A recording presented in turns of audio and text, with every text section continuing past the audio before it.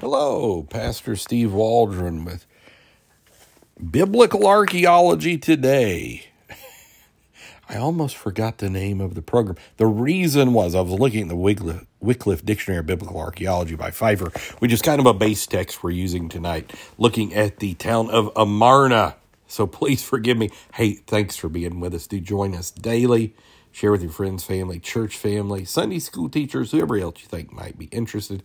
Check out our playlist. We've got over 1,000 podcasts, and they're timeless. You know, archaeology, things discovered in the 1800s are still valid today and still give us proof and show us what history was like.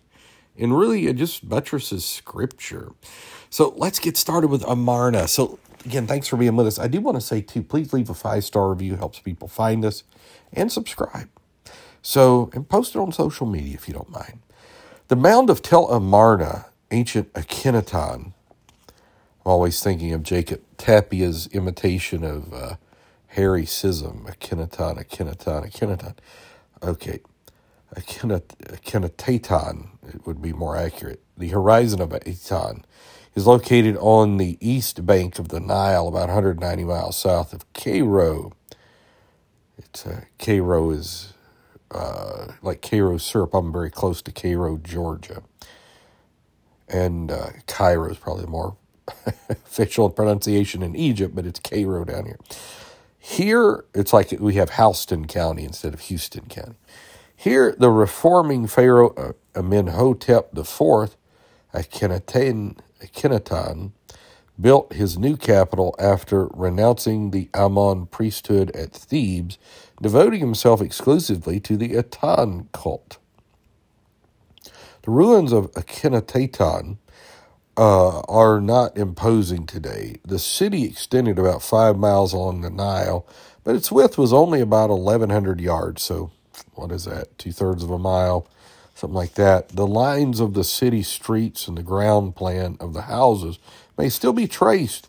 The great temple of the Aton has left few remains, but the lines of the royal palace are clear.